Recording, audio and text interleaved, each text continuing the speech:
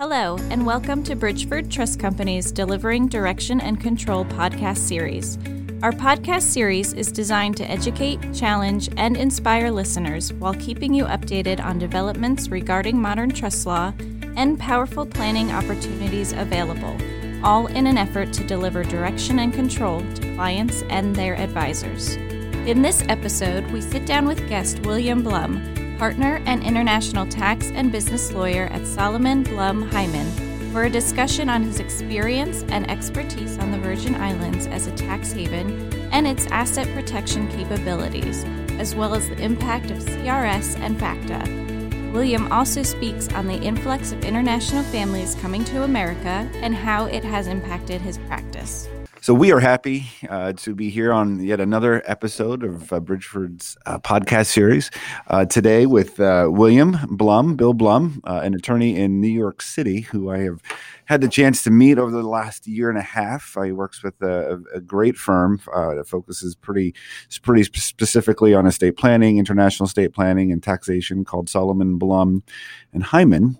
And during our initial meeting and conversations, I became particularly intrigued by Bill's really unusual practice and his phenomenal experience outside of the United States, which makes him a pretty powerful advisor to those wanting to come to the United States and people in the United States. And as I review your bio, Bill, something that jumps out at me is that you're licensed to practice in New York, Colorado, New Jersey, Pennsylvania, and of course, the U.S. Virgin Islands, Guam, and the Republic of Marshall Islands. So does that mean you took all those bar exams in all of those states? I mean, how did you do that in the last 20 years? It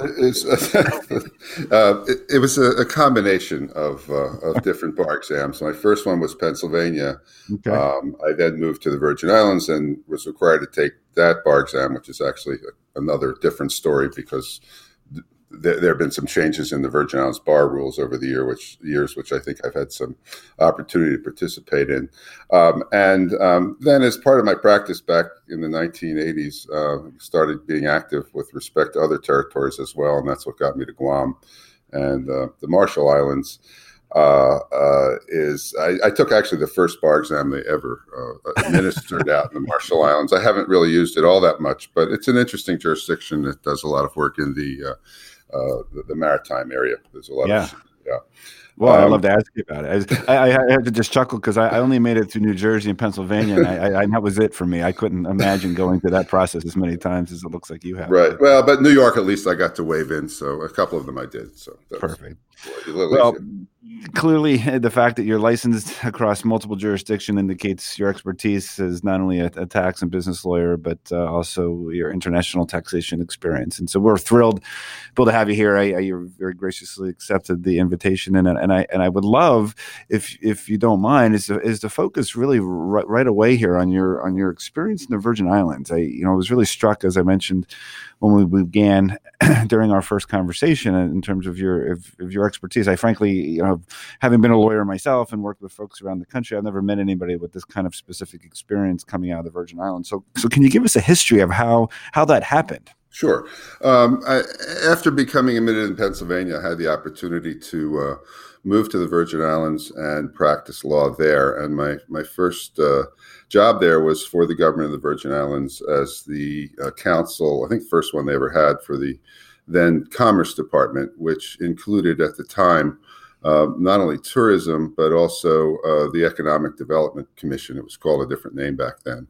But that entity was and still is the main entity that administers and grants tax exemptions to companies that set up shop in the Virgin Islands and do physical work there and hire Virgin Islanders. And that program existed when I moved to the Virgin Islands back in the late 1970s. But as counsel to the Commerce Department, there seemed to me to be an opportunity to kind of expand those tax exemptions because, as I can explain in a minute, the Virgin Islands has a very unusual tax system.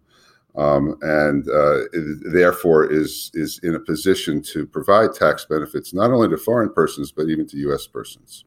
And that Economic Development Commission program I mentioned is mainly used by U.S. persons who, as I said, move down there and set up a business that works locally. But the expansion that we were interested in pursuing was to compete with other offshore jurisdictions, such as at the time, and I guess still, places like the BVI and the Bahamas and some of the other jurisdictions that basically have relatively inexpensive tax-free entities. So after a couple of years at the Department of Commerce there, I was invited to be counsel to the governor of the Virgin Islands at the time, Juan Luis. And this was in the early 1980s, and there was a lot of talk then about tax reform generally. Of course, it was before the 1986 Tax Reform Act. But the Virgin Islands, as I said, was in a very unique position because of its the way the tax laws apply. And in order to explain that, I probably should just go into a little bit the Virgin Islands political status. It is what's called an unincorporated territory of the United States. It's somewhat similar to Puerto Rico.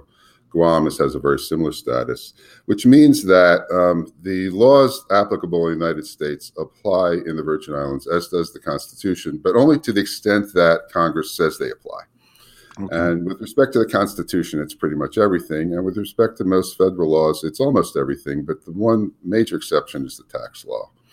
And while the Internal Revenue Code applies in the U.S. Virgin Islands, it applies as what we call a mirror system, which means that it applies as a local taxing statute. So with respect to Virgin Islands incorporated entities, as well as residents who are U.S. citizens but who are what's called bona fide residents of the Virgin Islands, the tax payments of those taxpayers go directly to the Virgin Islands Treasury and not to the IRS. No, I didn't realize that. Okay. Yeah.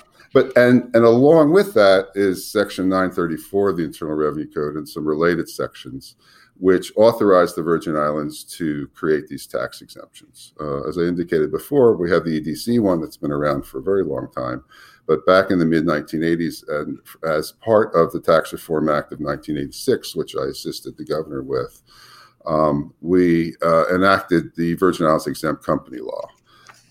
Which is designed only for non-U.S. owners, that is, citizens of countries other than the United States. And you don't have to do anything in the Virgin Islands in order to no physical activity in the Virgin Islands in order to enjoy that program. And U.S. Virgin Islands exempt companies are tax-free.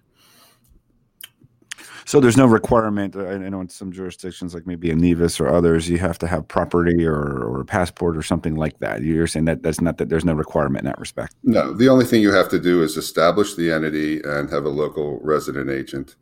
And then there are some restrictions in terms of generally you do not use an exempt company for U.S. source income. Well, you can, but there's no exemption for that. For that. So if you're outside the U.S. sphere, it's completely tax free. So let me ask you a question about that. And I know that people get anxious when you use the word, or when I use the word haven in any capacity, but it's been referred to in some of what I've read that you've written, which, by the way, I've read a lot of what you've published, and you've very prolific writer. But talk to me, define tax haven in the context of what you're telling me about the Virgin Islands. How does that play out practically? Sure. You're probably referring to an early article I wrote about the tax haven under the U.S. flag, the U.S. Virgin Islands, which was, I think, from the 1980s. Good article. Yeah, thank you.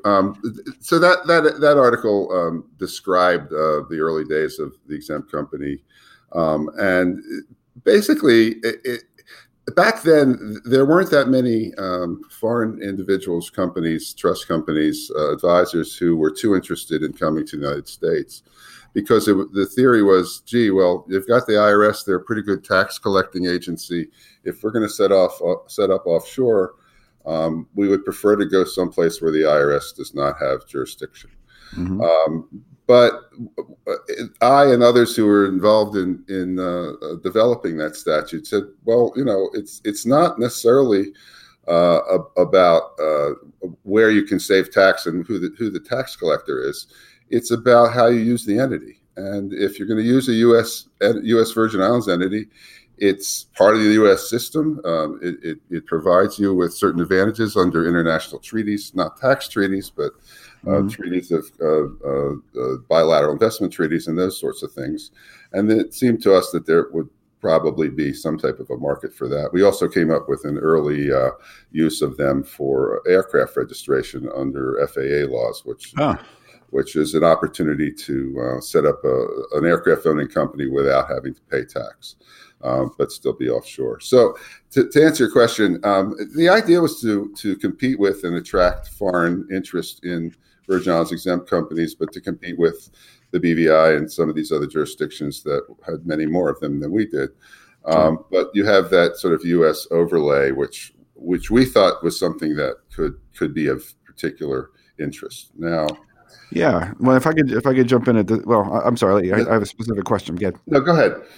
Well, no, I agree, and I think that I see what you're saying in terms of maybe adding more credibility. Talk to me about the asset protection capability of that jurisdiction. Is it? I know you indicated that the U.S. Constitution still applies. So would domestic asset protection trust law apply in that jurisdiction? Would it be considered domestic? Would it be considered offshore? How is that analyzed? Sure. And basically, you've touched on what is a current hot topic, because most asset protection structures, as you know, involve trusts. Now, the Virgin Islands does not have a statutory trust law like South Dakota does, and many of the other, not many, but a handful of other U.S. states that have tried to bring in asset protection structures.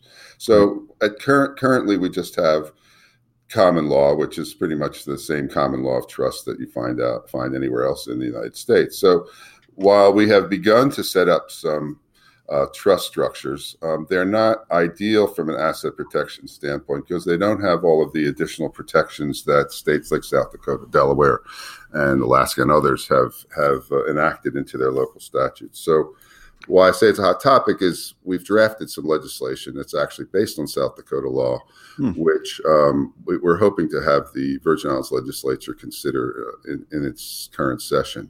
Excellent. Yeah. And if they do, then it will be even a better asset protection jurisdiction than it is now. But exempt companies, have been there all along. And to the extent you don't need a trust, or to the extent that you want to set up a structure that includes an entity underneath the trust, which most asset protection structures do, you can set up a South Dakota trust, as many clients do now, and have a U.S. Virgin Islands exempt company as the asset holding company underneath, which has certain advantages that we can talk about.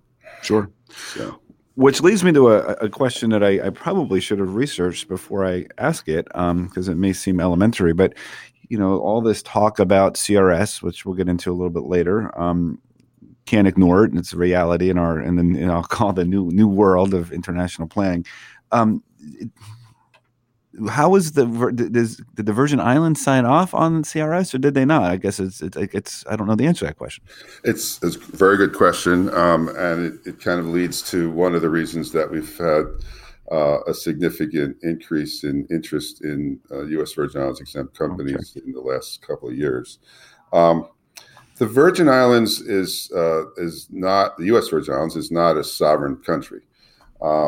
Therefore, it has no authority to enter into treaties or treaty-like agreements like CRS, except to the extent that the United States does.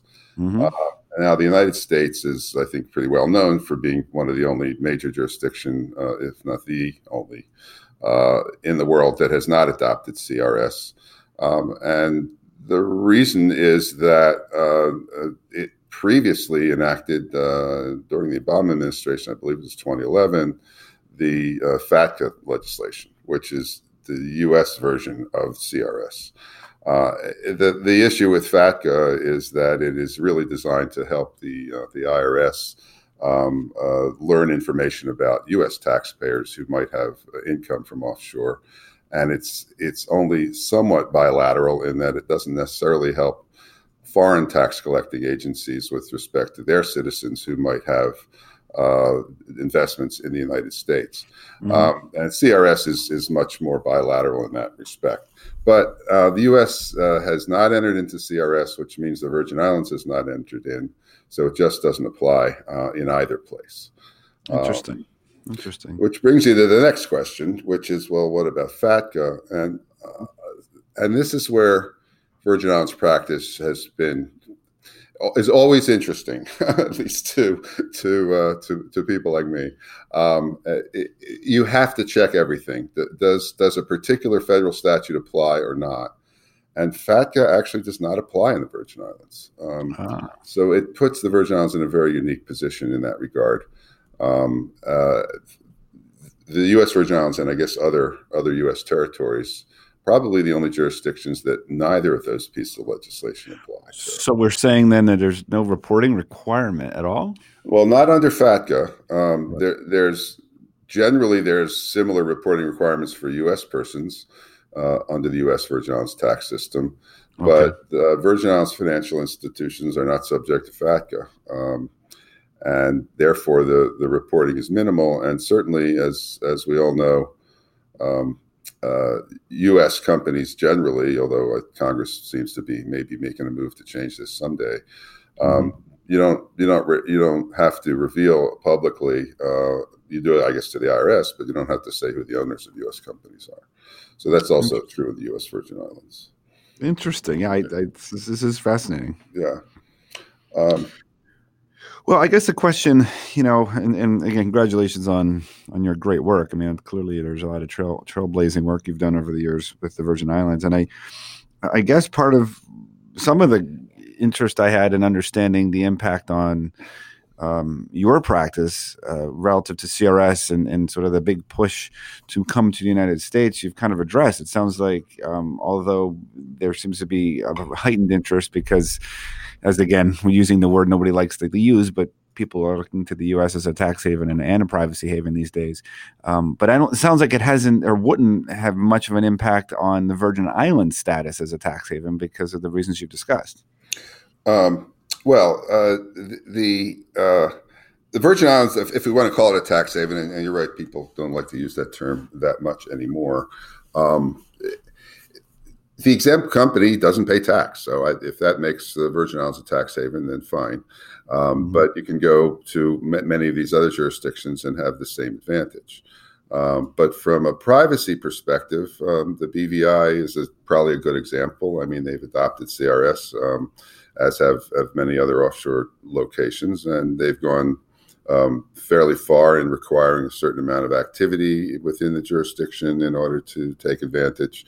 And they also have registers for their corporations of shareholders and directors. And there's issues in that jurisdiction as to what degree those shareholder registers in particular are public. And I think they mostly are not. But there is CRS type reporting. And we don't have the same parallel in the U.S. Virgin Islands. Now, your bank is obviously going to want to know who the ultimate beneficial owner is of any structure you might form, but the local tax authorities don't ask for it and aren't required to, and really the IRS doesn't either.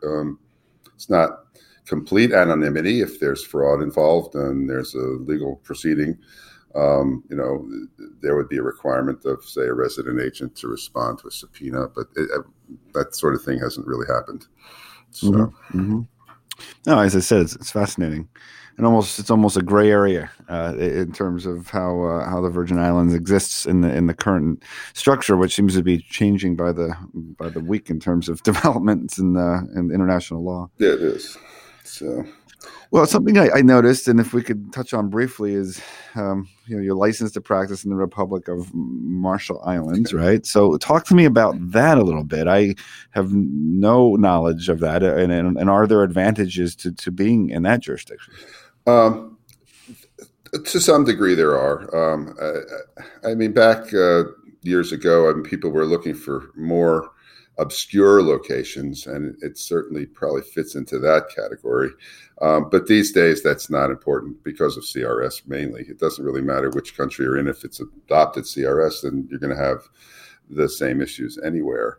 But it's a solid, Western-style jurisdiction, which law of which is based partly on U.S. law and partly on New Zealand law. It is a former trust territory, the Pacific Islands. It was one of the territories that the U.S. basically had control over after World War II. and later got its independence, but is still protected by the United States for defense purposes. It even has a zip code, which is a little unusual for a foreign country.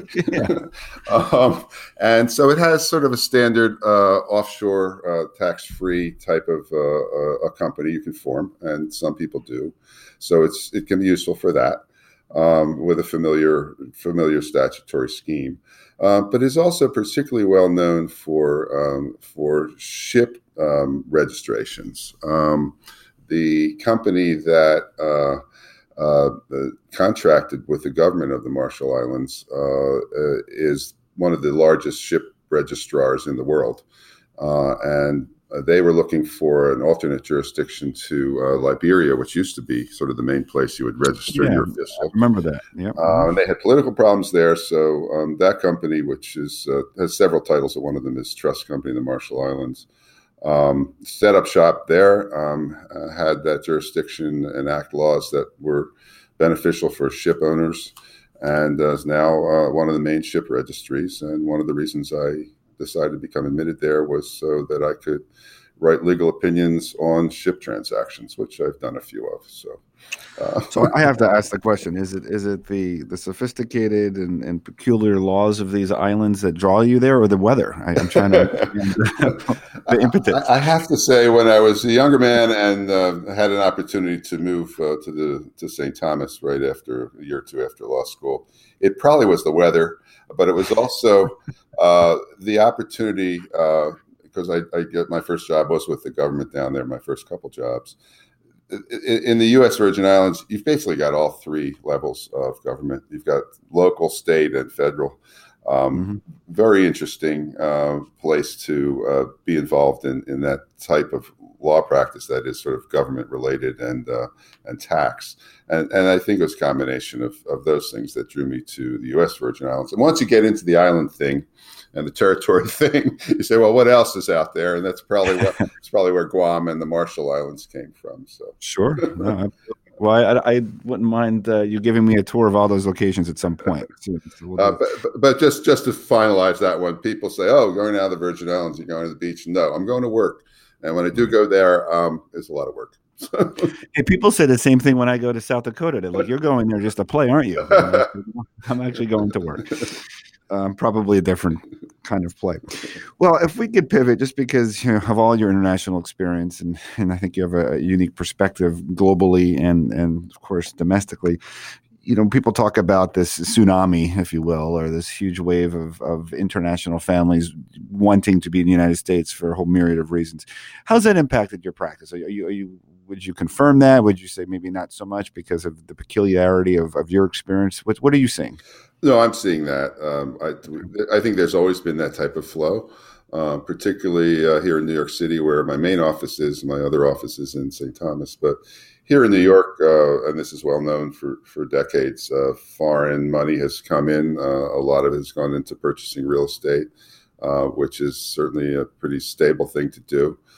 Sometimes it's because families here are looking for a place to stay when they're here, but just as often it's just a matter of a place to make an investment that could bring in some income, but is otherwise, a safe place. So we certainly have seen a rise in the number of foreign families that are coming in and making that type of investment, say here in New York. But more generally, I think there's become a recognition, post the UBS situation and everything that changed in Switzerland, for foreign families to look for other places to have their wealth administered. And I'm sure you've seen that out in South Dakota in terms of many foreign, individuals coming and families coming to set up asset protection in South Dakota, elsewhere in the U.S. So.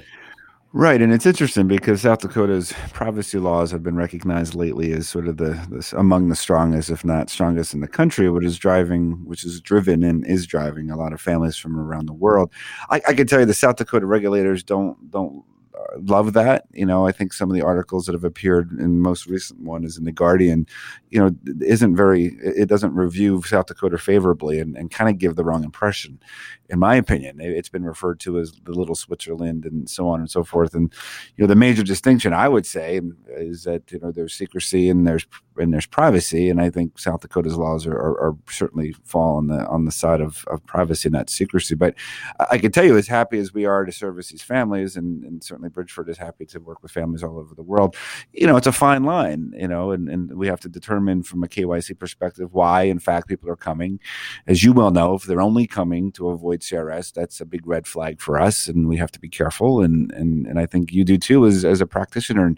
And we're in interesting times, and the words matter more now than ever, and so do intentions. How do you manage that? I mean, I would imagine. Well, I know as a lawyer, you have the same potential penalties that we would have as a trust company if we only worked with somebody to create a CRS avoidance strategy. So how are you dealing with that, and how is your firm dealing with that? Well, one thing that our firm did a few years ago is set up our own fiduciary services company, which at this point primarily does our U.S. Virgin Islands incorporation work, and also serves as a U.S. Virgin Islands trustee, where we are setting up U.S. Virgin Islands trusts, and involved in a few other jurisdictions as well.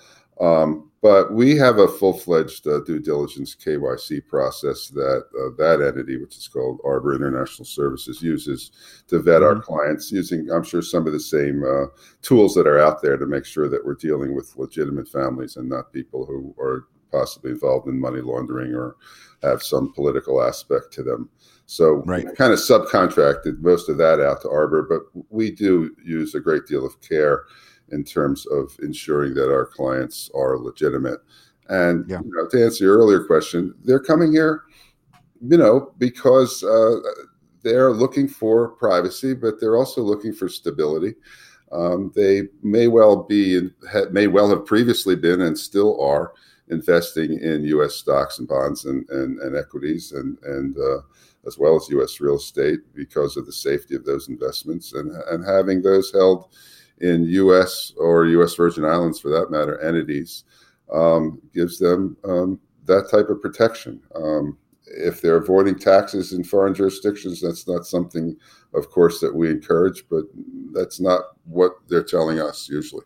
Right. No, I agree with you. And I have to tell you, to your point about the KYC, I mean, the proverbial devil is in the details, so to speak. And I'm happy to say that South Dakota, within the last year, has issued some real nice guidelines for trust companies. Because one of the problems I've seen, Bill, and I don't know if you've encountered this, but not all trust companies across the United States and the various top tier trust jurisdictions have a uniform approach to KYC. Some ask for more, some ask for less. Bridgeford tends to be in the camp of asking for more than others, which has frankly been a reason why certain folks have not chosen to work with Bridgeford, because they think that we might be asking for too much. I don't think we are. And now I know that we're firmly consistent with the regulations and guidelines promulgated by the Division of Banking in South Dakota. But, what I worry about, and I love your thoughts, is, if you're in the marketplace and say somebody in Nevada doesn't ask for as much as somebody in South Dakota, or somebody even within South Dakota doesn't ask for much, and then it's kind of akin to almost form shopping. But in this case, it's not really that. It's trust company shopping, and who's going to ask for the least amount of information. So I think across the country, there's a little bit more of a need to get some uniformity around KYC. So what have you seen from that perspective? I've seen this similar to what you described. Some jurisdictions is harder and some it's easier, but we're a very conservative law firm in terms of this type of practice. I think you have to be in order to survive. You don't want a reputation as a place that money launderers have an easier time. So that's why we are, particularly careful with KYC. But on the other hand, there's going to be multiple levels. I mean, it's not just us let's take a typical structure, perhaps, which maybe, let's say, involves a South Dakota Asset Protection Trust and a U.S. Virgin Islands underlying exempt company that holds assets, which opens a couple of bank accounts. Well, the banks are going to ask for their own KYC. That gives us some degree of protection. Our entity that sets up the U.S. Virgin Islands companies will be doing our KYC. And you guys in South Dakota will be doing yours as well. We're very comfortable with that. We have now 3 different entities who are doing their own KYC. And I think it's pretty obvious that if one of them finds a problem, they're going to be mentioning that. So we have, multiple levels of protection. A little bit more, but that's not to say we're not cautious in that situation. We're cautious in all situations. But if someone's just coming out to us directly and just wants, let's say, U.S. Virgin Islands exempt company, and we don't really know what they're doing with it, well, now we're going to have to pay. You're going to have to do a little bit extra due diligence to make sure that we're very comfortable with who that person is and what they're going to be doing with the company. We don't want, obviously, as neither do you, our jurisdiction attacked as literally a haven for money launderers, and that's why I guess that term is sort of out of vogue. Absolutely, no, I agree with you. I completely agree with you, and I think there's a fine line. Well, as we sort of wind down our time together, something I really wanted to learn a little bit more about, because I'm a big believer in these types of organizations. I see that you were past president of a group called Interlegal, an international network of law firms with members in over 40 countries. And I know accounting firms have done a great job in participating in these types of associations. But when I practiced law years ago, they were not very popular, at least where I was in Pennsylvania. So talk to me about that organization, because I always think they're impressive if they're run correctly. So talk to me about your experiences there. Interlegal is an international network of law firms. It's I learned our firm has been a member for over 20 years. When we joined, it was a little bit more clubby and a lot smaller, had mostly European members. We've now expanded to 50 different jurisdictions, about half in Europe and half, around the rest of the world, including Asia and the Americas. And it's not just tax oriented; it's any kind of legal practice. And the idea behind the network is to have a familiarity and a comfort with lawyers in other jurisdictions where our clients might need services or their clients might need services. So it kind of puts a number. Most of our members are fairly small. Our firm only has about 10 lawyers here in New York and another 5 in the Virgin Islands, which is pretty small. Most of our members are fairly small, but it allows us to compete internationally with the huge mega international law firms and provide the type of service that we do here domestically as well. We feel that we're small and we're nimble and maybe a little bit less expensive than some of the big firms, and we do the same quality of work. By going via Interlegal, we can provide services in so many other places through people we're very comfortable with. Well, and I love the model, quite honestly. I think that the large mega firm, while great in many respects, isn't for everyone. And I think that your ability to have the sophistication around the world through a connection like that is, I think, powerful. So I'm glad to see that exists and it's so successful. Yeah. Well, again, Bill, we really appreciate you joining us, and I think that I've appreciated getting to know you and your firm. We appreciate the work we've done together. I think probably maybe the most pressing question that our audiences may have is which jurisdiction are you going to get licensed in next? I don't know. I as I said, I'm a little older now and not really going to take another bar exam. But if there were one, it would probably be the BVI. But I don't think I'm going to do it. Perfect. Well, if you go there to take the exam, I'll travel with you and support you morally. How's that? That sounds great. We can have a drink together and go on the beach as well. So. Perfect. That would be the reason why I would go. But all joking aside, your background is fascinating and your firm is excellent. And I encourage our listeners and audience to reach out to Bill and the firm if they have any questions specifically about international issues. But the Virgin Island conversation is very intriguing to me. So once again, thank you, Bill, very much, and we look forward to future work together. Thank you, David. I've enjoyed being on the podcast, and I'm able to do it again. Excellent. Thanks again for listening to Bridgeford Trust Company's Delivering Direction and Control podcast series. Be sure to subscribe to our podcast to keep posted on when new episodes are added. For more information, visit us online at bridgefordtrust.com.